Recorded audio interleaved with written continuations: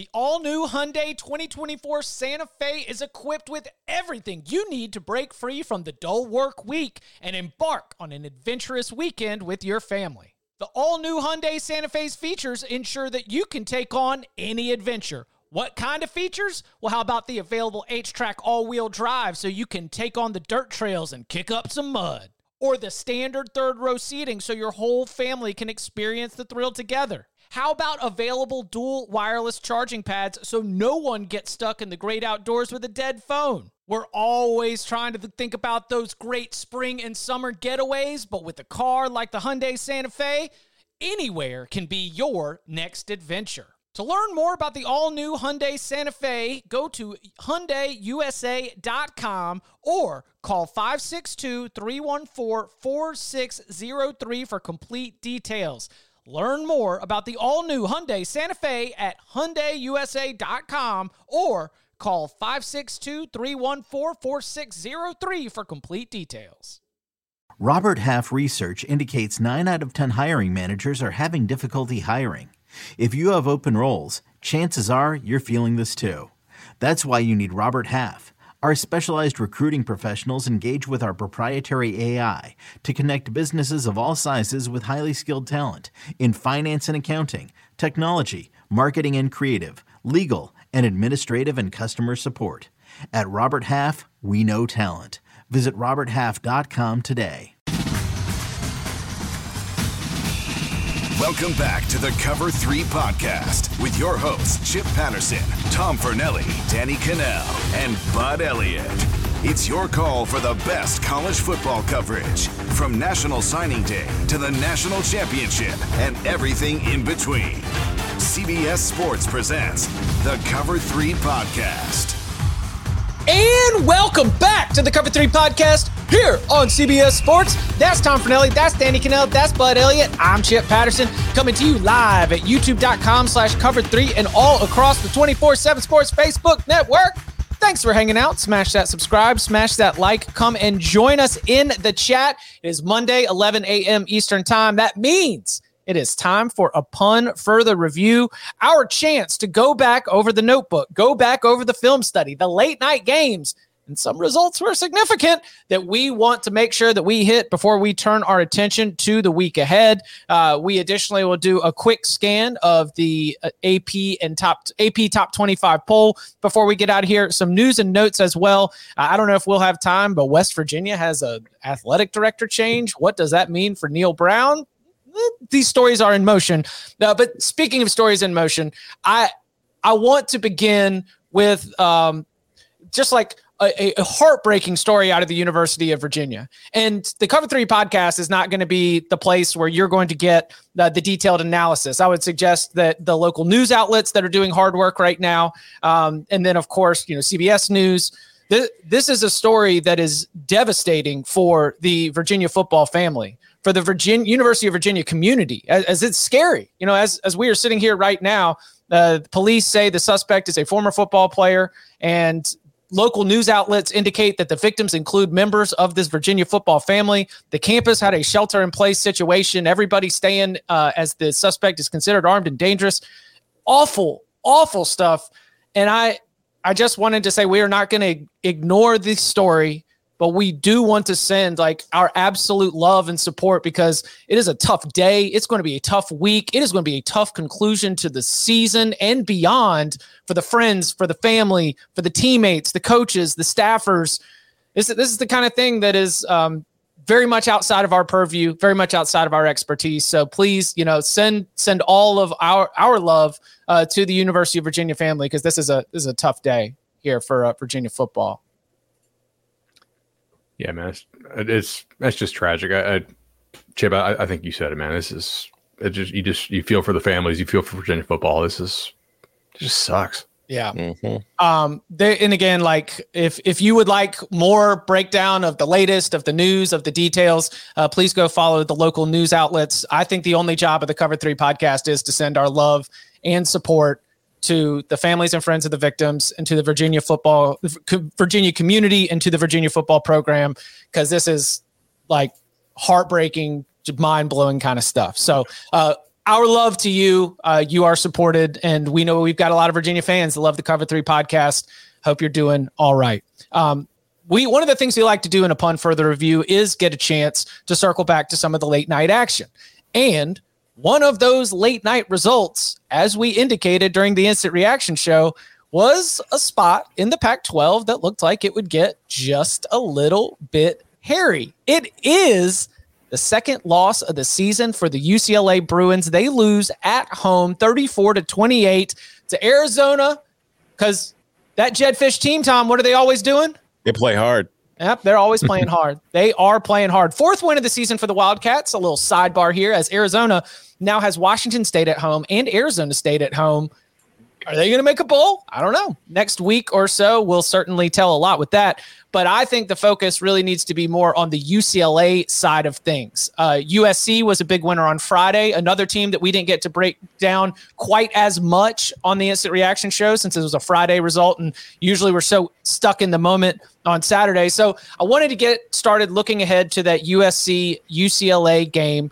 And I wanted to ask initially, based on our review and everything we saw, what do you think went wrong for UCLA, and is it concerning as we look at the Bruins the rest of the way? I think really it was a pretty simple approach for Arizona. They let Zach Charbonnet run the ball.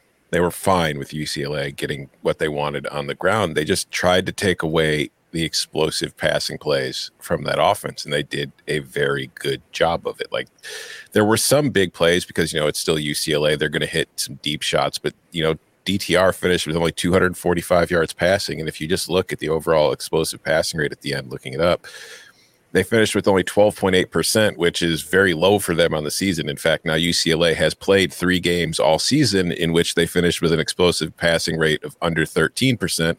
The first was in the season opening win against Bowling Green, but the other 2 were the loss to Oregon and now the loss to Arizona. So it seemed pretty clear that the defensive game plan was just try to keep it in front of you as much as possible. And Arizona did a good enough job of that to at least limit what UCLA did. And then they also combined it with Jayden de Laura having a very good Jayden de Laura game. Yeah, I thought the escape jobs by Jayden de Laura were really impressive throughout. Like, I went back and watched this, and I thought UCLA had good pressures dialed up for the most part, and he really made some superhuman plays. I mean, yes. 28 for 315 was pretty good. Arizona was able to kind of run it a little bit, and really it was him on offense. Them cashing in their red zone chances for touchdowns was a major theme here. UCLA obviously did not do so, and they only scored 28 despite having 465 yards of offense. Tom's totally right on the explosive play part. Kind of a low completion percentage overall. I mean, 67, but it's to me, you got to adjust for Arizona. Arizona's defense this year has been just flat out terrible. And Charbonnet, if you had told me Charbonnet ran it 24 times against Arizona, I would have expected 2.25, and he had 181. Thompson Robinson had 11 carries for 24. They kind of allowed the run game, but also bottled it up a little bit. It wasn't an explosive performance for UCLA in any way. I think this is one of those games that you look at, and UCLA was probably looking ahead to USC. It's a matchup. You start, and this is every coach's worst nightmare. When everybody's telling you how good you are, here's your track to the playoff, here's who you can beat, and then all of a sudden, you play an opponent who you're almost a 3-touchdown favorite against, and all of a sudden it's 14-0, and it's like, we forgot we have a game to play this week. The defense, to me, was probably the biggest disappointment, the inability to shut down Jayden de Laura. I mean, I thought this was a UCLA team that was much more physical, and they showcased the physicality with being able to run the ball offensively. But defensively, to give up that many points to an Arizona team, which is still very much in a rebuild, and credit to Jedfish and the job he's done making this team extremely competitive on the season. But this, to me, is what happens when you don't show up. And, I also think Dorian Thompson-Robinson is a really great story. He also had Bobo in the back of the end zone, which possibly could have, turned this game completely different. And then we're talking about, yay, there we are. I thought it was a devastating weekend for the Pac-12 too. Just in general, the losses that were there. I mean, they had 3 teams in the thick of the playoff race, and now all of a sudden it's evaporated to 1. And, UCLA's got an opportunity to screw this whole thing up for the Pac-12. It was a disastrous weekend. Exactly. It's a disastrous weekend for the Pac-12. The game started Arizona punted on the first possession of the game. Then UCLA went 3 and out with a terrible punt that gave Arizona excellent field position. Yeah. They went and scored. UCLA gets the ball back again, gets a first down, but then it's another quick 3 and out. Another bad punt gives Arizona short field position, and they go down the field and scored. It was like a 14-0 hole right off the bat, and it was just, they came out a little flat. Some bad special teams play that put them in a hole that they just weren't able to fully dig themselves out of. Is it a structural thing with this UCLA defense or a personnel thing? Because the thing that stood out to me was if you are having escapability problems with Jayden de Laura, what's going to happen against Caleb Williams? Who's going to be able to make you – because initially I'm looking at USC, oh no, they lost Travis Dye. And while they have other good backs in that room, I thought that he was really important to what they do, allowing that passing game to really be unlocked.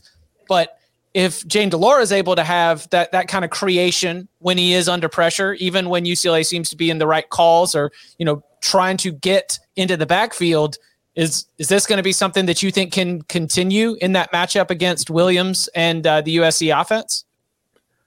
I mean, Caleb Williams is a very good player. So if Caleb Williams is able to run around and scramble in the pocket and avoid pressure and make things happen, I don't think anybody will be surprised. But I think a lot of what Jayden de Laura did in that game is not sustainable. I will put it that way. It was it was hero ball, kind of like Johnny Manziel, peak Johnny Manziel kind of football, where it's I was having stress attacks just watching him run. Because if you watch Jayden de Laura run, he holds the football in his one hand and he's pumping like this. And it's like, I'm sitting there waiting for him to fumble like a billion times, but yet he never does. So it was just, I think it's a problem that, Caleb Williams can exploit it if it happens because he's very good. But again, I don't think there's, Caleb Williams can get out and burn you on third downs. That's what I saw. Yeah. You've got a 3rd and long situation. UCLA dials up the right pressure. You've got to commit because you've got stud wide receivers out there on the edges. And then, oh no, here goes Caleb Williams to run for 9 yards, get out of bounds and keep a drive alive. Do you have stud wide receivers on the outside? I think you do, but how healthy is Mario Williams? How healthy is Jordan Addison? Even had a splash play against Colorado. That's when that dude can go. Yeah, I mean, you get reminded that even down on number 4, number 5, on that depth chart, you've still got some really, really good football players. 100%. I think it is much more sustainable for Caleb Williams than it is for Jayden de Laura. But to me, if we're looking to do a little early thoughts on this game, the health of both teams is going to be absolutely vital, right? Mm-hmm. USC on defense, are they getting Eric Gentry, right? How healthy is Goforth? Dudes like that who really matter, especially Gentry. That defense does appear to be different without him. They have been just flat out terrible over the last couple of weeks defensively, probably worse than UCLA has been, to be honest, if you think about the opponent. And for UCLA, I know they got a couple guys out on defense in the linebacking core. Are they going to get Kaz Allen back? He's an explosive weapon for them on offense. I think the injury report here is going to be really interesting to watch this week because those guys seem to matter on both sides of the football. And I mean, to me, UCLA has looked just as good as USC has for the most part this year. Yes. They not destroyed, but they soundly beat a Utah team that USC lost to. And both these teams have offenses that I think should be able to score quite a bit. I mean, we talk about what's wrong with UCLA's defense, and certainly it's not great. How many did Arizona put on USC? It was just as many, right? Yeah. Can't remember the exact. 2 weeks ago. Yeah, it was 45-37. Yeah. So it's not like USC completely shut down the Wildcats either. But I mean, going back to for this matchup with Caleb Williams, UCLA, you mentioned it, but they did a good job of putting pressure on de Laura in this game. UCLA has pretty much done a very solid job of pressuring other quarterbacks all season long. And the one thing with Caleb Williams at times is for somebody who is as mobile as he is and able to move around, he kind of hangs out in the pocket a little too long at times. So that could be something worth monitoring in this game as well. What are some of the other Danny, what stands out to you about this matchup, USC and UCLA, where each team is at heading into the weekend? So before this game, I kind of liked UCLA coming into it because of the physicality I was talking to. I thought they would control the line of scrimmage better. Clearly with Charbonnet running the ball the way he has been, I thought that would be a significant edge, and it's also a great way to keep the ball away from USC, to try to limit their amount of possessions that they've got. But now that's kind of thrown up in doubt here. Like the ability for the defense, like, no doubt they'll still be able to run the ball, but now I'm looking at it's probably going to be a shootout. And if you get in a high possession game, who do you trust more? Do you trust Caleb Williams or do you trust DTR? I'm going to lean towards Caleb Williams because that dude has been playing some really good football. DTR is a little bit up and down too. He's just a little bit up and down when you look at the consistency or lack of consistency. 82.5 was the opener at Circa. I don't know. Got bet down to what, 73? It got bet down really? To 73? Yeah. So, it went. That was huge. So UCLA USC opened at 82.5 and Minnesota Iowa opened at 32.5. Just a slight 50-point difference in those. How is this the same sport? No, I love it. That's why I love it. Like when I saw those openers and we had an 82 and a 32 on the board, I just wanted to hug the entire odds board and be like, yes, thank you. This is amazing. Styles make fights or something. Who do you think? USC is currently sitting at 7-1 in conference play. The UCLA game is the Pac-12 finale. Oregon at 6-1, Utah at 6-1, UCLA at 5-2, Washington at 5-2. But I'm not going to hold anyone's feet to the fire on tiebreakers, but you can even just go on vibes alone. Who do you think is playing for the Pac-12 title?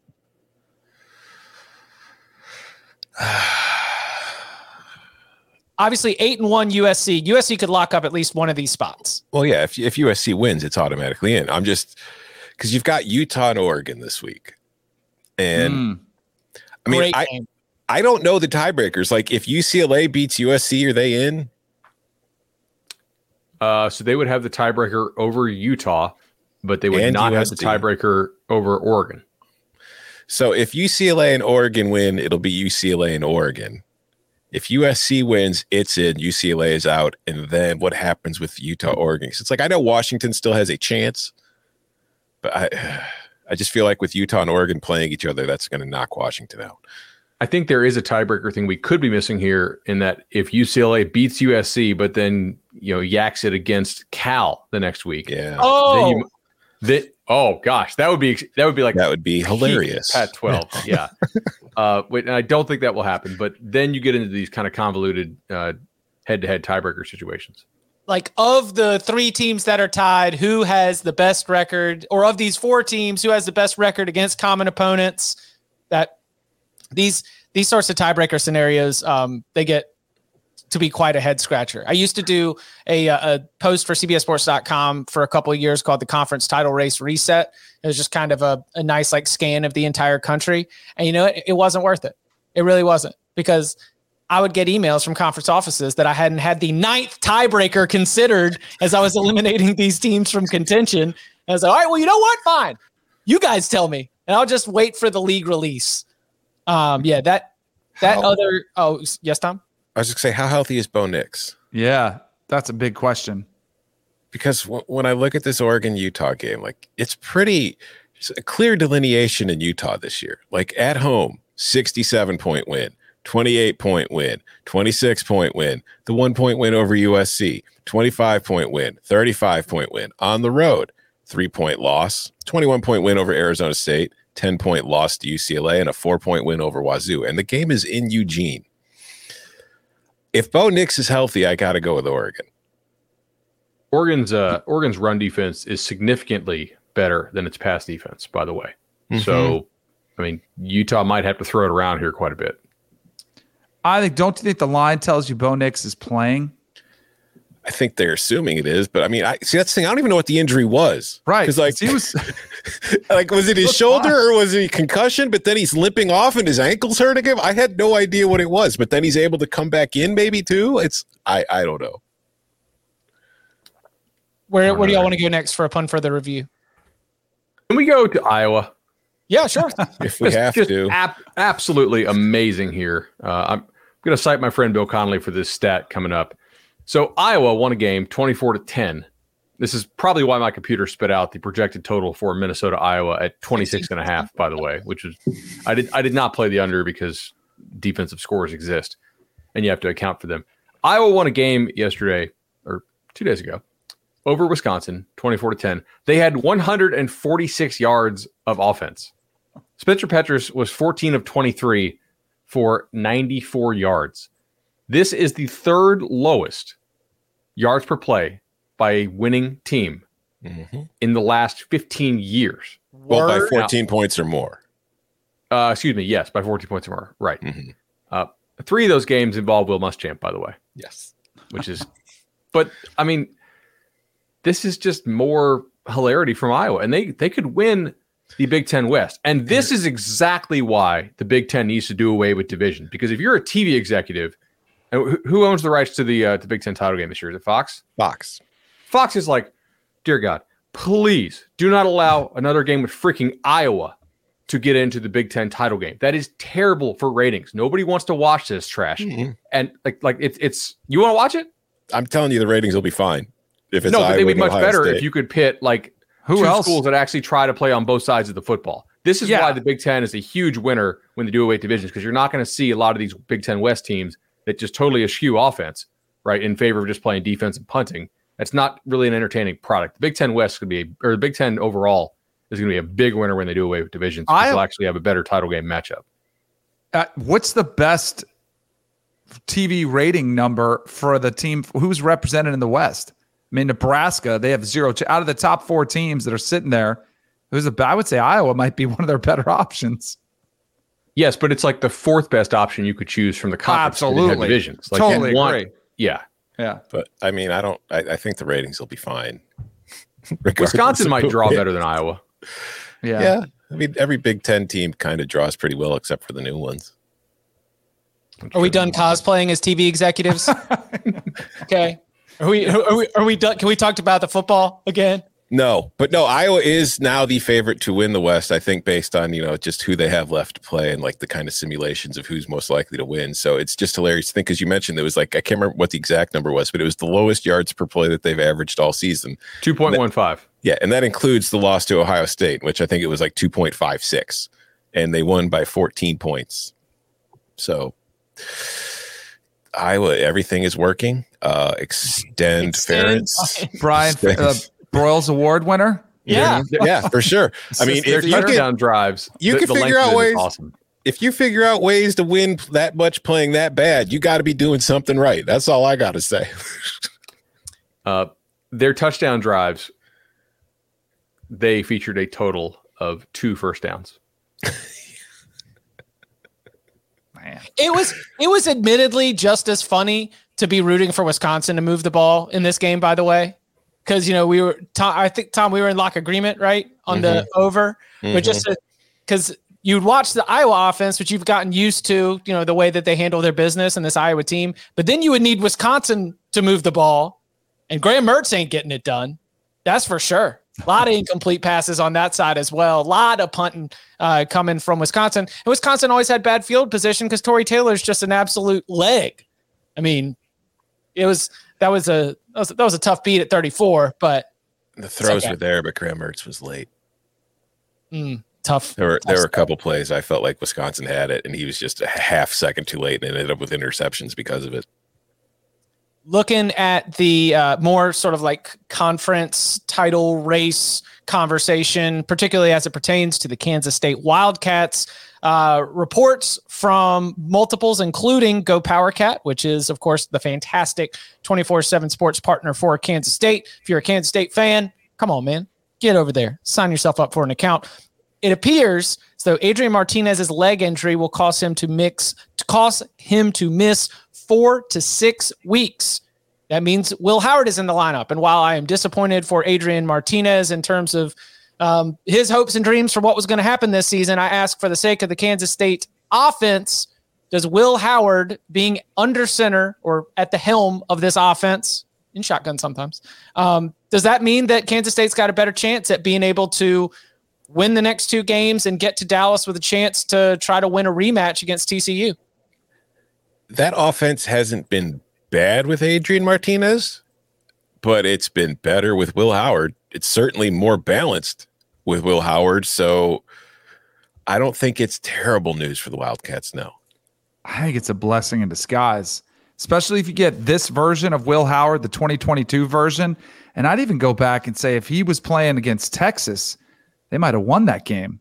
Adrian Martinez was a great story, and they were maximizing his running ability, but they had their limitations in the pass game. And all of a sudden with Will Howard, it's opened up this pass game, which I don't think anybody saw coming. So I absolutely think this is the best case scenario for the Wildcats here moving forward. I also would be a little bit nervous if you're TCU having to face this team again with a comfortable quarterback, not 1, 2, 3, throughout the game. I wouldn't be surprised if Kansas State is favored over TCU if they make the Big 12 title game, to be honest. I mean, but TCU is only a 3-point favorite this weekend at Baylor, right? And, Kansas State just smacked Baylor. But also, like, Vegas doesn't adjust these power ratings that fast. So, this will not be a big spread in the Big 12 title game if things hold as they're looking right now. My only real hesitation on this is that Kansas State thought that Will Howard might be better. They got to see Will Howard a couple times. They still chose to go back to Adrian Martinez. So what does that say about how Will Howard is as a practice player? What does that say about his knowledge of like the whole playbook? Because we can say that sometimes coaches make the wrong decisions on quarterbacks, and they do, right? I mean, look at Utah last year. They started, what's his name, who was kind of terrible, and Cam Rising didn't come in for 3 or 4 weeks. And 15 they had for 15 in the spring game will have you falling in love with Brewer too, all right? I will say we don't know, like Adrian Martinez transferred to Kansas State. We don't know what promises were made. Also, I don't even know if it's past promises, but this staff has only seen 1 year of Adrian Martinez, and they've seen a lot more of Will Howard. Yeah, and he was 54% as a career percentage heading into the season. Exactly. Maybe it's the scars of previous performances that led to that. I think that's what it is. You can talk about seeing ghosts and seeing things. What if the ghost of Will Howard's past comes back at the end of the season? Feel like you could trust somebody. There's so many intangibles that go to. I mean, Adrian Martinez, I think, was a great leader. You come in, he's played a lot of football. He's got a ton of experience. The team was kind of handed to him. You got to be really careful monitoring those situations, because if you benched him, you don't want to split locker room. But although now I think, again, kind of going back, I do think he provides more. But is there a bad game in there? Possibly for Will Howard. Kobe Savage is one of their best DBs on the team. And if you guys watched it, that injury looks pretty bad. So, I mean, I'm not a doctor, but I'd be surprised if he makes it back before Adrian Martinez, just purely on looking at the injury stuff. So that is something that could matter for them in the coming weeks as well, something to monitor, especially because TCU does hit so many explosive plays. Yeah, the 24/7 Sports Go Power Cat report says on Savage likely done for the year. Yeah. So Martinez out 4 to 6 would give him a shot at coming back for the bowl game, but have him out for final 2 games of the regular season of the Big 12 title. If they make it there, Savage will again likely done for the year, according to Go Power Cat. Our thanks to GoPowerCat.com. Go Powerhouse. Can we upon further review our show from Saturday evening? Jordy, can you play this? And then Spencer Sanders just comes in out of nowhere. You just hear the Steve Stone Cold Austin glass break. Spencer Sanders is suddenly in the game, and he's leading you on a touchdown drive that ends up being the winning drive. Steve Stone Cold Austin? I didn't catch this. Late night Saturday, we're all pretty tired, but we got a number of people in the comments that blew this up, and they asked me to give Tom a chance to see if he actually knows the name of legendary wrestler Stone Cold Steve Austin. Okay, there we go. Yeah, the problem is the White Sox, who I'm a big fan of, have an announcer named Steve Stone. So in my brain, I went Steve Stone Cold Austin instead of Stone Cold Steve Austin. I am not in favor of auditing instant reaction shows. Right? Yeah. Verbal stuff. We're all brain dead that time of night. That's not cool. I'm trying to get away from the Lockspot reviews, man. Yeah, seriously. Can we get a clip, Jordan, of all Danny's locks from the last month and a half? This was not my idea. Officer Elliott over here. Danny's locks are safeguarding the crypto. Can we do UConn? Yeah, 100%. All right, so shout out to Jim Mora for getting another win. There is some chance that UConn goes bowling. I have no idea how the heck they pulled this off. It is. Oh yeah, the numbers do not suggest a win for No. UConn Huskies at all. Not at all. So I was like, okay, maybe Liberty's kind of banged up, whatever. Their quarterback was 22 of 36 for 201, which is not good, but it's not the worst performance I've ever seen. Iowa would certainly take that. UConn had 318 yards of offense. Liberty had 474. Turnover-wise, both had 2 turnovers. And this was just like, UConn cashed it in because special teams played, like the length of the returns, just really inopportune fumbles and some stops on downs late. Good, but this is just one of the least likely results based on the box score of the year, I think you could say. Like, wow. Is he done? Did he parlay this 1 year in stores to a job somewhere else? Because I think he might have. That's a tough place to win. Yeah. He's got brand recognition. I think he's gone. I think he's What Power 5? Like, do you think there's a Power 5 Arizona State. Do you think Arizona State would do it? I do. I mean, he's had experience there in the Pac-12. But have they started their search? Yes. I don't know how extensive we can say that it's been, but they have started it. I mean, this is fair or not. I wonder, like, Arizona State hired Herm Edwards, an ESPN talking head. I know Jim Moore has been back on the sideline for a year, but are they going to want to follow the television analyst with another recently television analyst? Yeah, but Herm was out like of college football for like 20 years. I'm not saying it's fair or even correct. I'm just saying perception-wise, I don't know if that's what they're going to want to do. I think you can sell your fans on he turned around UConn. This program, your 2020 national champions, by the way. Yeah, that's what I'm saying. What did he really turn around? This program won a national title 2 years ago, and now we're celebrating that it might get to a bowl game. I mean, where have our standards gone? What are we doing in this world? It's like him and Brian Kelly, right? They come off a natty, and then all of a sudden, also, down here, give him all this credit. The team he beat was Hugh Freeze, maybe on the interview trail, or one too many calls with his agents. What the? Not a good week for guys who maybe are looking to upgrade jobs, right? Yeah. Hugh Freeze takes the L. Dave Doran takes the L. Mark Stoop takes the L. All as 3-score favorites. At least Freeze is on the road, I guess. And like I don't know Liberty football history, but certainly for Kentucky and NC State, those are two of the worst losses in recent history for either one of, like, in terms of a low point for both of these careers, and they have both been long and considered successful otherwise. That was no bueno.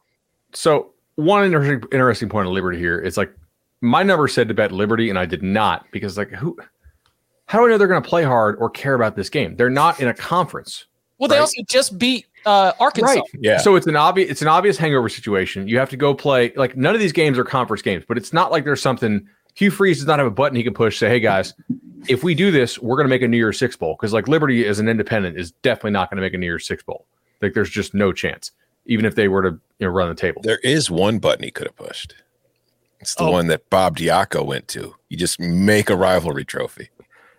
That's true. Civil conflict. Yeah, that's what I'm saying. Why didn't you do that? Not thinking two steps ahead. I wish I had a hidden camera when we did our production meeting with Bob Diaco when I was covering games. Because I'll never – it was one of the more bizarre ones. First of all, you weren't allowed to talk to coordinators, which is also – that's always a red flag. Like, why don't you trust your coordinators to talk to us? And it was like his first year.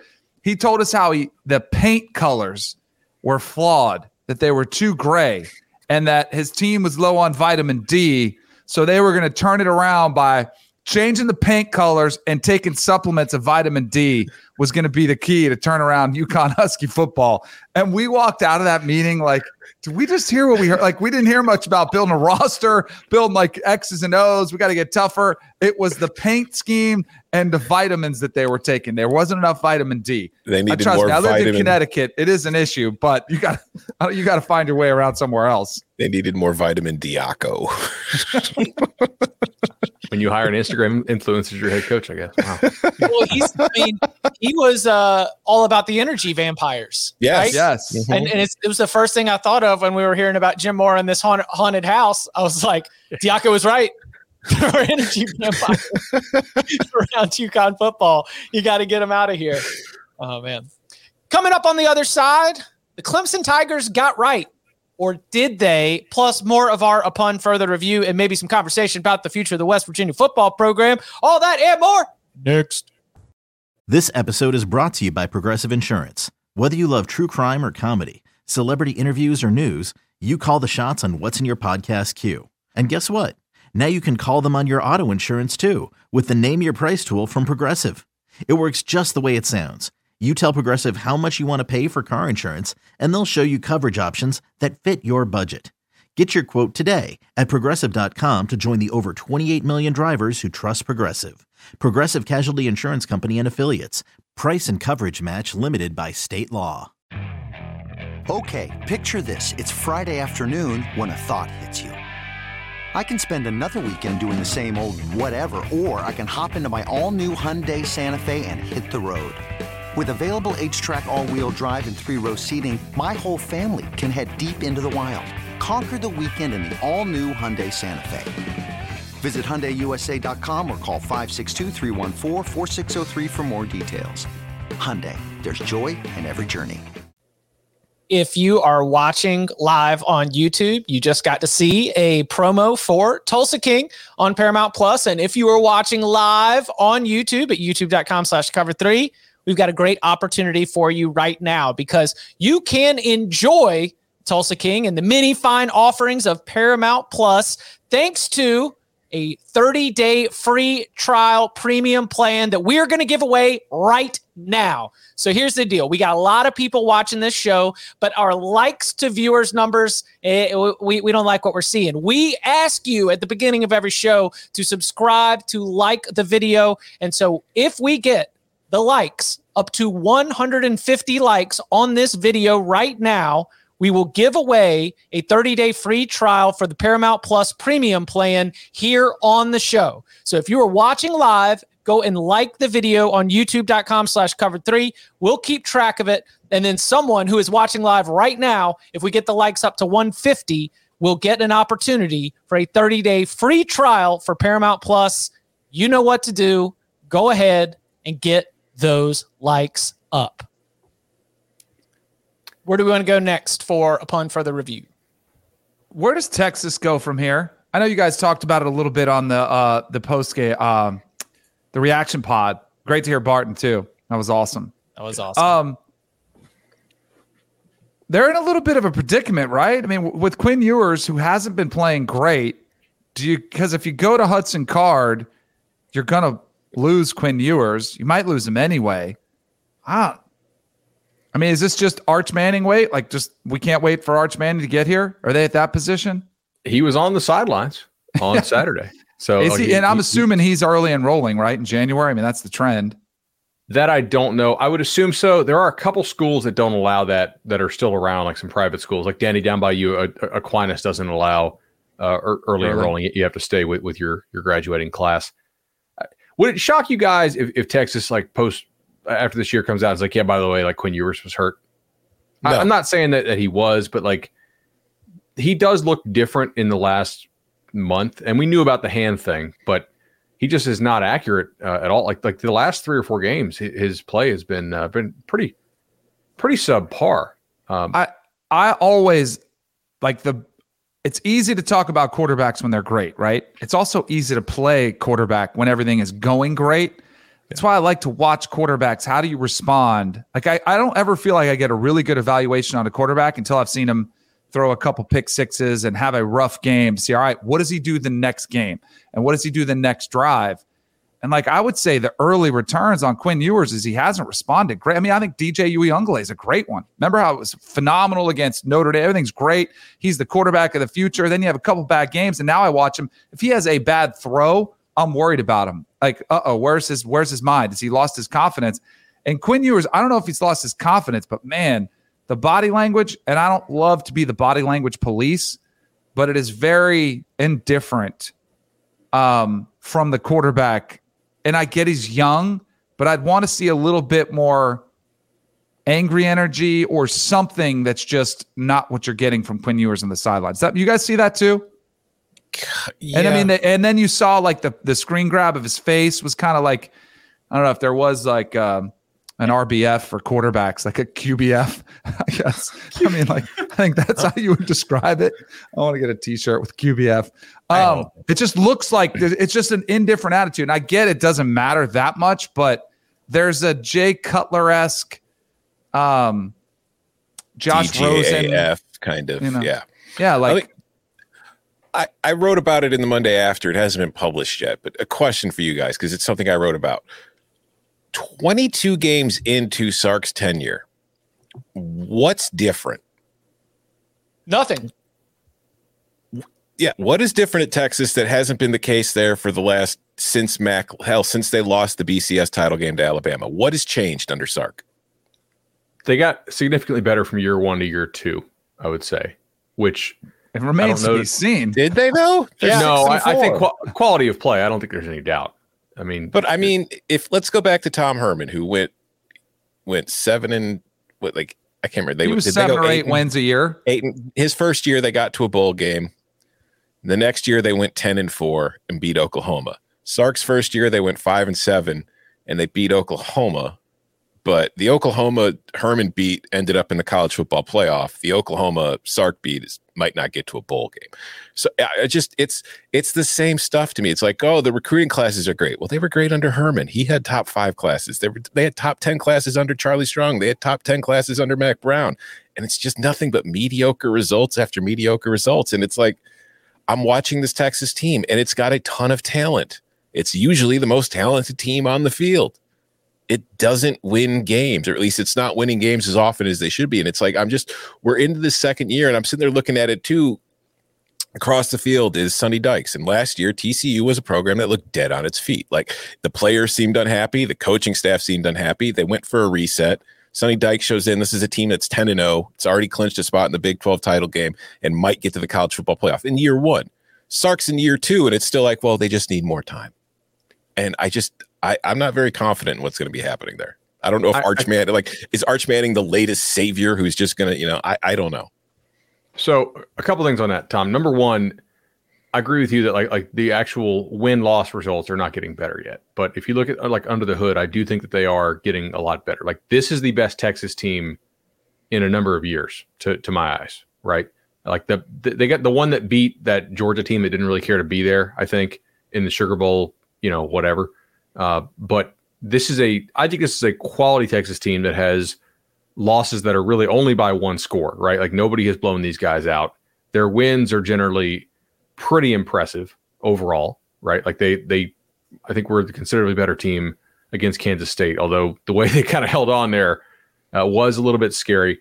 I think Sark is legitimately improving them along the lines of scrimmage to where, like, if you're going to be a bully, you have to be able to bully people at the point of attack. The young offensive linemen who they signed that are playing right now are playing well, especially the Banks kid.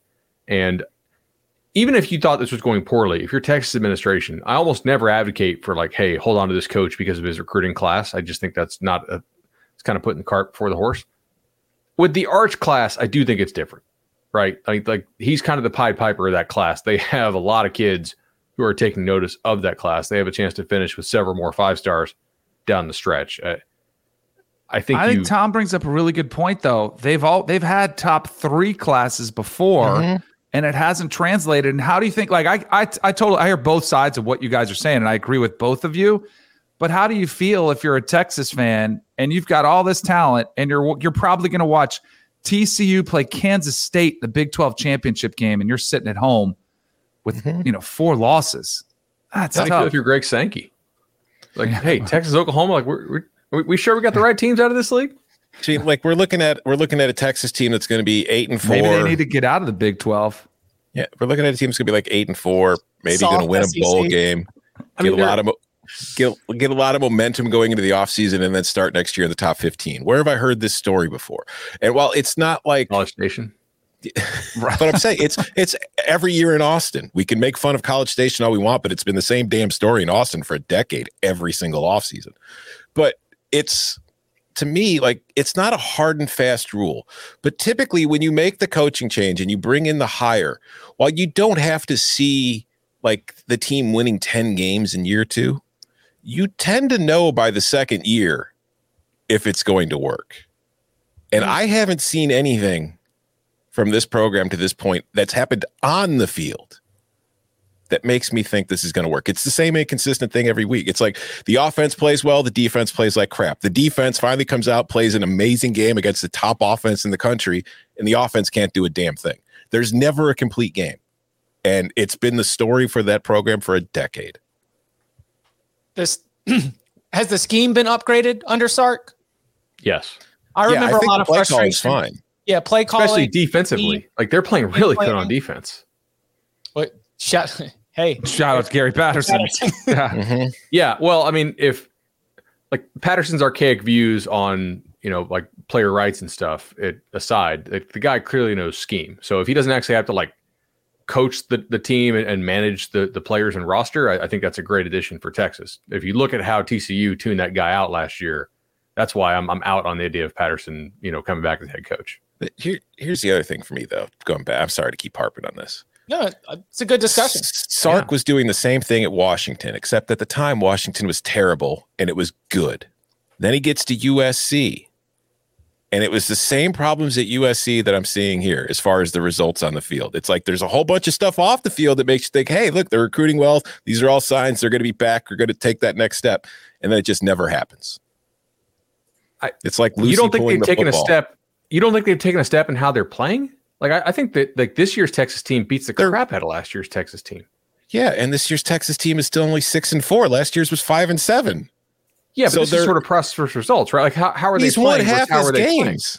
Playing? He's won half his. I get that. The process is great, but do you get judged on your process or your results? Well, if you're a decision maker, you better damn sure look at the process, right? You better say, like, are they playing better? They're playing a lot better. We are, and we're 6-4. Is that what our goal is? With more talent than probably how many games have they been favored in that they've lost? Like I said, you are the better team every week, and your process is well, but maybe the process isn't that great.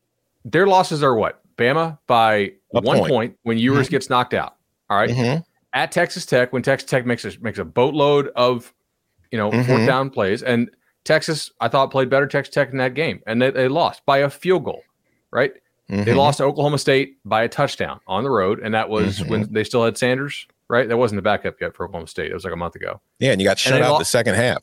They did, no doubt, and they lost by one score in the second half. Look, one of the hallmarks of good teams when they don't have good records, but like you can tell that they're playing better, is that their wins are generally a lot more dominant than their losses are. And I'm not saying that Sark's doing a great job. Iowa State was a 24-21 win. They nearly blew a 17-point lead to Kansas State last week. We're about a play away from Texas being on a 3-game losing streak. The process doesn't seem to be doing all that well. Them being 3 plays away from undefeated or 4. But I like your point. So was Nebraska and Scott Frost last year. Remember, they were the best 3-9 team we've seen. Like at some point, like I could totally see both sides, because I don't think anybody should be calling for Sark to be on the hot seat yet. But it definitely is going to be heated coming into next year. And at some point, to Tom's point, like this is almost 15 years now where we've tried, this is coach number 3 or 4, that we've tried to make change just for change sake, and you get the same exact result. Yeah, and I'm not sitting here saying they should fire Sark or look for a new coach. I'm just saying I'm not very optimistic about where this is going. I don't think it's going to work. Can I swing this to another team in Texas that I saw some interesting comments? Did you guys see what Jimbo said after the game? After they are now worse than Vanderbilt, as you guys documented on the season, 3-6 on the year. He had a quote, and I played it back on the radio show this morning, but he said, hey, I can, he's talking really fast. He's like, hey, you can talk all about scheme you want. He said, but everybody's doing the same things. He's like, we're just not executing very well. Everybody's running the same concepts. Everybody's running vertical and smash routes, and everybody's doing the same thing. And when I heard that, it kind of hit me, because I ran vertical and smash route back in 1995 at Florida State. I was like, man, people are, and you do see it. He is right to a point. It is one of the staples of any day one installation that you're going to teach a freshman. All right, here's 4 verticals. If there are 2 safeties, one of you guys are going to bend it off in the middle. And if there's 1 safety, you're going to stay right up the hash. And here's the quarterback. You're going to read your safeties. Smash concept. All right, you're going to have some sort of stop routes on the outside with corners behind him. He's right. They are staples in every offense. But where he's wrong is not everybody's running these all the time anymore. I remember so vividly, I was on the Atlanta Falcons, and Dan Reeves was kind of it like he had been fired from the Giants where I was. Then he goes to Atlanta, and Chris Chandler was the starting quarterback, and he was so frustrated with the offense because everybody was very predictable. Everyone's, we were awful. We were losing a lot of games. And Dan Reeves came into our team meeting on Monday. We're watching film, and it was usually you split up offense and defense, but if you suck, they make you all sit through both sides. You can call everybody out. And before Dan Reeves gets up there and he goes, I'm telling you, I've been calling these plays since Tom Landry was the coach. They're the same plays. They're just not being executed. And it was like deja vu all over again. What Jimbo was saying is, well, we're not executing that great. And I could not disagree more. But the fact that he addressed it does make me think he might make a change. Like, I think he's just kind of, this is his last gasp. I'm going to tell you guys. So he's on record too, if it doesn't work out, which is going to be really interesting how that works out because this is fascinating to watch this dumpster fire unfold and just keep getting worse because there are they could go spend and get anybody they want to as an offensive coordinator. But is Jimbo going to let him just have free reign, which I think he should? Is he going to collaborate? How's that going to work? And if it doesn't work, what do you think Jimbo's going to say? I told you guys, I told you it wasn't the scheme. And it's not healthy right now, obviously, stating the obvious. You guys know Jimbo. Go. Good, Tom. No, I was just going to say, you guys know Jimbo far better than I do, but I don't see that happening. Yeah, I you don't think he'll hire an offensive coordinator? I don't buy the Garrett Riley stuff. No, I think he's going to be like, you know what? The offense is fine. I know what I'm doing. Dig in the heels. If you don't like it, pay me $85 million to go away. Like, do you really like your leverage? I mean, look, how lucky is Auburn that Gus Malzahn won those final two games, right? In 2017, remember when he beat Georgia and beat Bama back to back? Because I really believe that Auburn was going to let Gus out of his contract to go to Arkansas, where he's from, and that Jimbo would have taken the Auburn job, not A&M. I think A&M was always a leverage piece there against Auburn, right? Now, that contract extension that Auburn gave Gus really, like, it cost him some money, but it didn't cost him $100 million. Like that's kind of a blessing in disguise that they end up having to pay that much money to buy out Gus. I covered Jimbo once upon a time as a beat writer, and he had a 5-year plan for turning over the play calling duties. Never really materialized. He literally said, "What are we on year like 14 of that now?" Yeah. Look, the thing is, Jimbo's 100% correct here that everybody's running these concepts. They do. The problem is that they also run concepts that are one guy reads, that are just straight shot plays, right? Where, like, look what Tennessee does. Do you think Hendon Hooker is reading everything out every time? Do you think the NFL likes what they see in Hendon Hooker? Hell no, right? Like, that's not an NFL concept, but you're not coaching in the NFL. You are coaching college football, and there are a certain number of times a game you need to be dialing up shot plays where we're not trying to have you find the open man. We're trying to run our routes like Lincoln Riley does to get one guy open, to screw with the defense, to create a coverage bust. Like, every play does not have to work against every call, and that's the fundamental flaw in what A&M does. They want every play to be able to work against any defensive call if you read it out correctly, right? That's not what best college offenses do. There's a certain number of those because you can't run shot plays every play. Otherwise, your success rate would go to hell and your explosive play rate would be off the charts and people would kind of figure it out. But they do not do that near enough. The best colleges offenses do that because I don't think Jimbo believes in it. I think he thinks that's kind of BS way to run offense. But guess what? In college football, that's what works. Yeah, hell, the NFL offenses aren't even doing that anymore. The NFL offenses are running the same things. Everything's designed to get one guy open. Also, if there were lasers at the top of the field goal posts in the Cowboys stadium, Texas A&M might be 2-8. I think the streak comes to a weekend, though, of not scoring 30 points against an FBS team. UMass comes to town. Arkansas State just scored like 40. So RIP to the streak. It lasted 54 weeks. UMass plus 33 and a half. UMass plus 34 and a half. Yeah. UMass quarterback Brady Olson got hurt in that game. I was going over some notes this morning. By the way, I believe Chip asked or Tom asked, where does Texas go now? They go to Lawrence, Kansas. Danny asks. Yeah. Boy, Kansas back to back. 8.2 yards per play on Texas Tech and just had some struggles in the red zone. Kansas will score some points on Texas. If Texas doesn't come correct, that could be back-to-back losses. I don't think they will lose, but that score in Lubbock over the weekend was not indicative of how that game played out. Nope. Coming up on the other side, more of our final thoughts from the weekend that was. Upon further review, rolls on. Next. Another day is here, and you're ready for it. What to wear? Check. Breakfast, lunch, and dinner? Check. Planning for what's next and how to save for it? That's where Bank of America can help. For your financial to-dos, Bank of America has experts ready to help get you closer to your goals. Get started at one of our local financial centers or 24/7 in our mobile banking app. Find a location near you at bankofamerica.com/talktous. What would you like the power to do? Mobile banking requires downloading the app and is only available for select devices. Message and data rates may apply. Bank of America NA, member FDIC. When you have sports mixed with your pop culture, along with humor and celebrity interviews, your earbuds are enjoying The Rich Eisen Show. Dan Orlovsky, are you still a Jaden Daniels is the best quarterback available in the draft guy? I think the three things that make it stand out for me are, number one, I think his ball placement versus man coverage is the best in the draft. Every quarterback in the NFL is accurate. He's got the best on tape. Number two, most transferable stuff to the NFL. And then I think the third thing is pocket peace. Search for The Rich Eisen Show on YouTube or wherever you listen. We didn't get a lot of conversation on Clemson over Louisville. We did mention that Malik Cunningham appeared to re-injure his hand.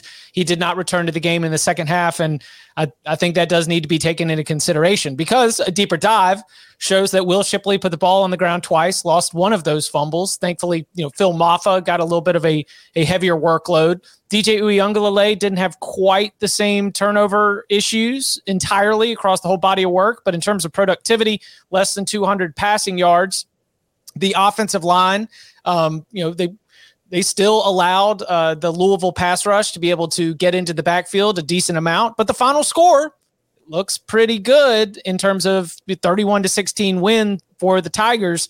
Miami's up next. They are significant favorites there. South Carolina in the finale, where they will be significant favorites again.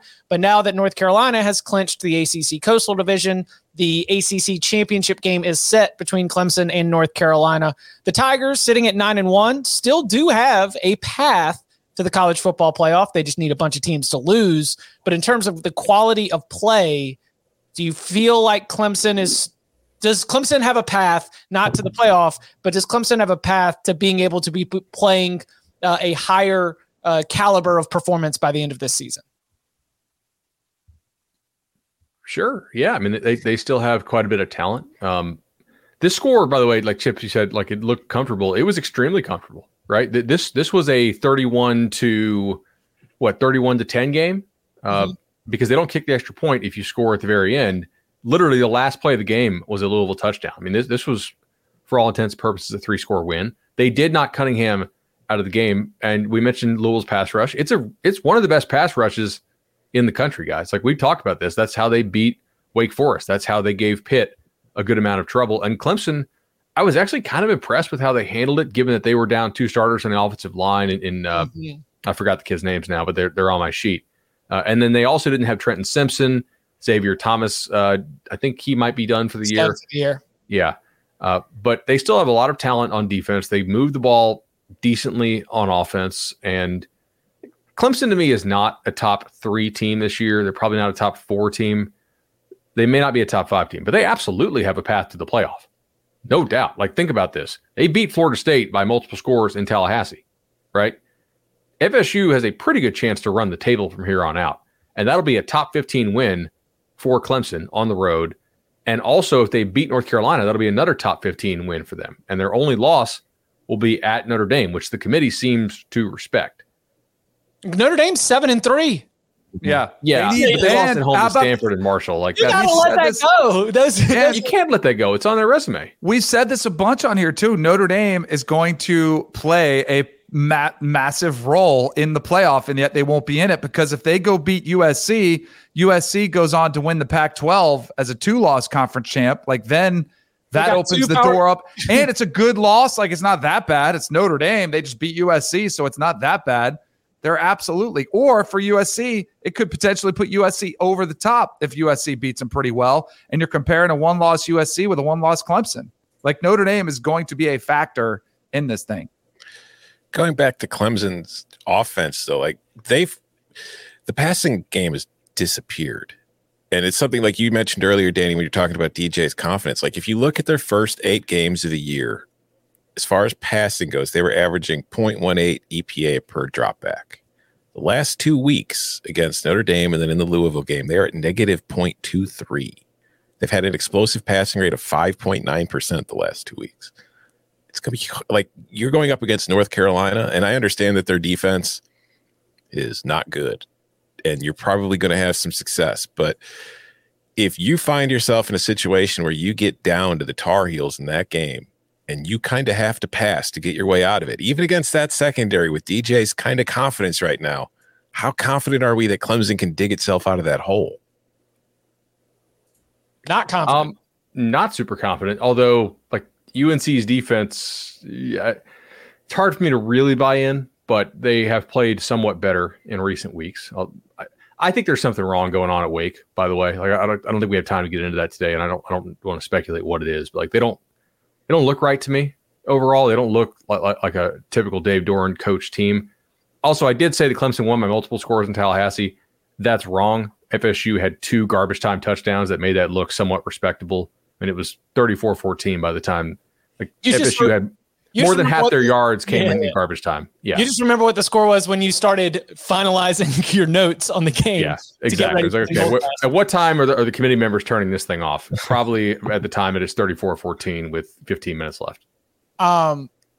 Yeah, I just haven't the game was a thorough victory. I do not think it answered. Louisville's a quality opponent. I do not think it answered all of the concerns for the Tigers moving forward. Thankfully, the remaining competition is the remaining competition, and that until they get to Charlotte, we'll see if they end up getting tested. But I do agree that the way the first half of that game goes will be tremendously important.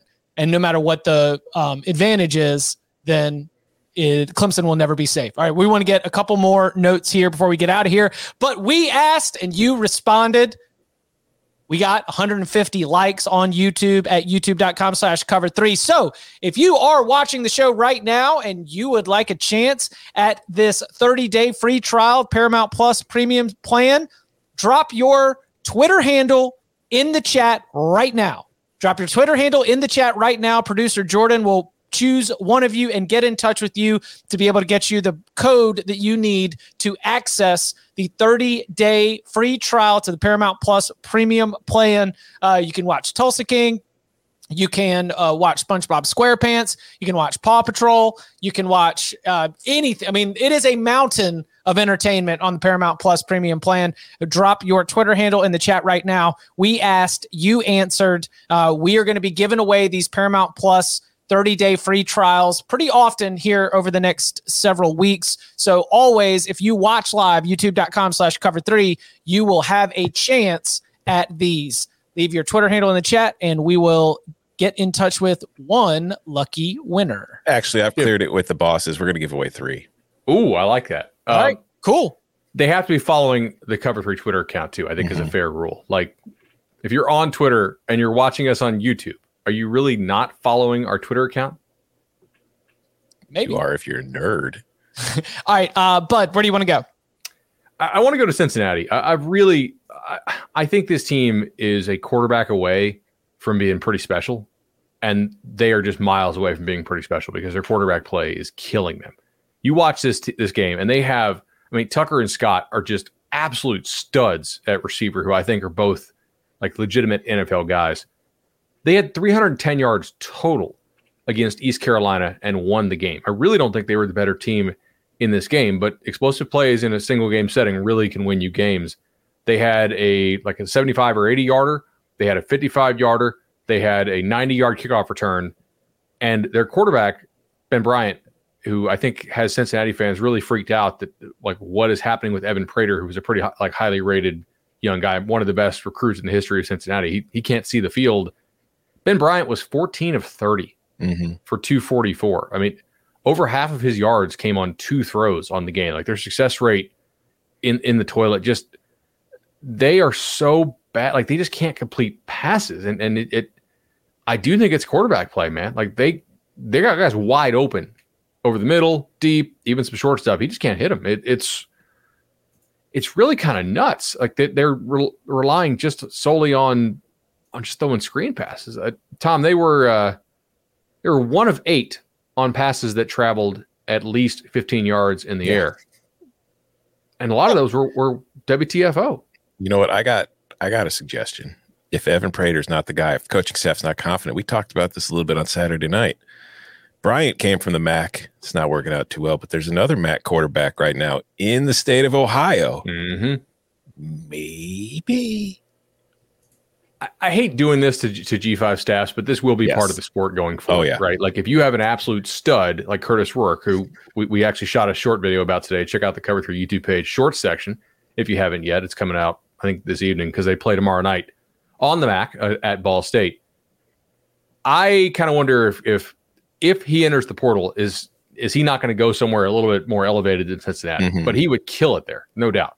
You know, it's not even Power 5 programs that have to worry about it anymore. After the loss to Iowa on Saturday, Braylon Allen had to answer a bunch of questions about rumors that Michigan had been reaching out to him to transfer. And then Jim Leonard. That's been going on all week. That's what I'm saying. Not Michigan reaching out, but the rumors.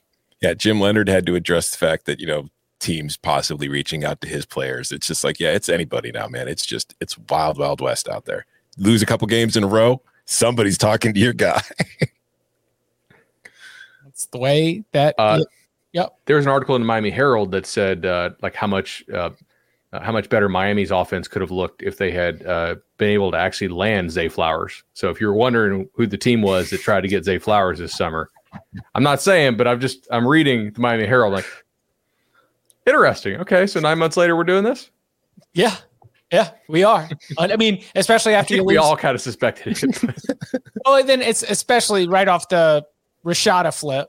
Right. Mm-hmm. I mean, you're feeling like a lot of these offers all of a sudden are not carrying quite the weight in terms of being successful at sealing the deal all near the end.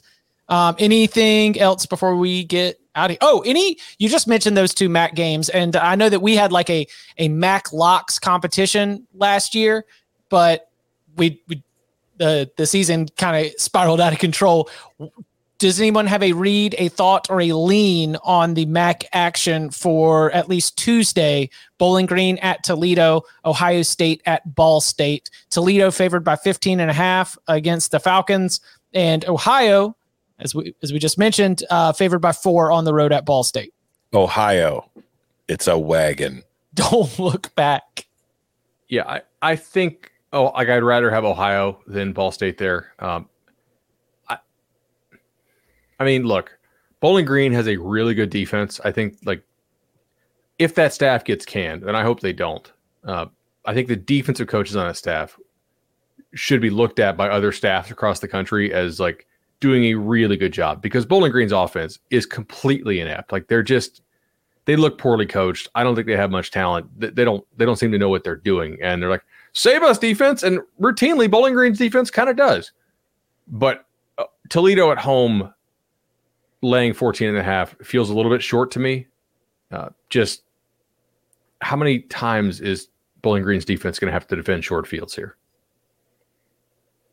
Ohio is a wagon. Tom Fornelli said it. Is that going to be the Twitter tip? Unless something changes drastically with the numbers, Twitter tip's got to wait till the day of game. But yeah, right now you could probably expect to see a tweet about Ohio being a favorite tomorrow. What's weather looking like here? Because Ball State runs that air raid stuff. In Muncie, Indiana. Let's check real quick. Let's see. Muncie, Indiana. Ooh, Tuesday. We are looking at 38 degrees, rain, and 9-mile-an-hour wind. Rain and snow in Muncie, Indiana on Tuesday. Yeah, it's going to be cold, but it doesn't seem to be too breezy according to my forecast. 7 to 9. Oh, and late. Oh, it dies down. That's at the height of the day. Sun powers the wind. Mm-hmm. Once the sun goes down, it's going to get down to about 4 to 6 miles per hour. So I don't think it'll be that big of a problem. Okay. Science. Air raid should be okay. All right. We will be back on Tuesday night with our college football playoff rankings reaction show. And reminder, that will be coming during the break between the two college basketball games. This is the Champions Classic.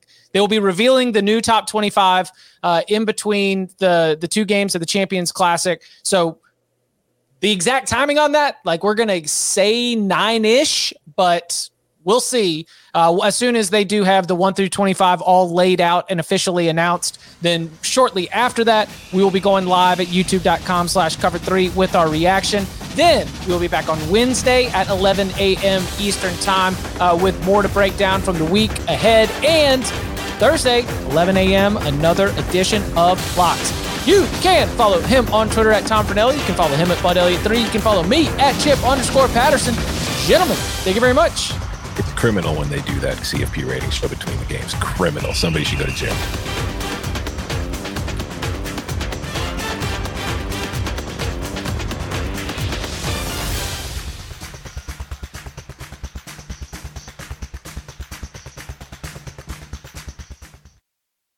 From producers Matt Damon and Ben Affleck, explore how art and music sustained hope during the siege of Sarajevo, thanks in part to humanitarians and the band U2. Kiss the Future. New documentary now streaming exclusively on Paramount+. Go to Paramount+ to try it free. Terms apply.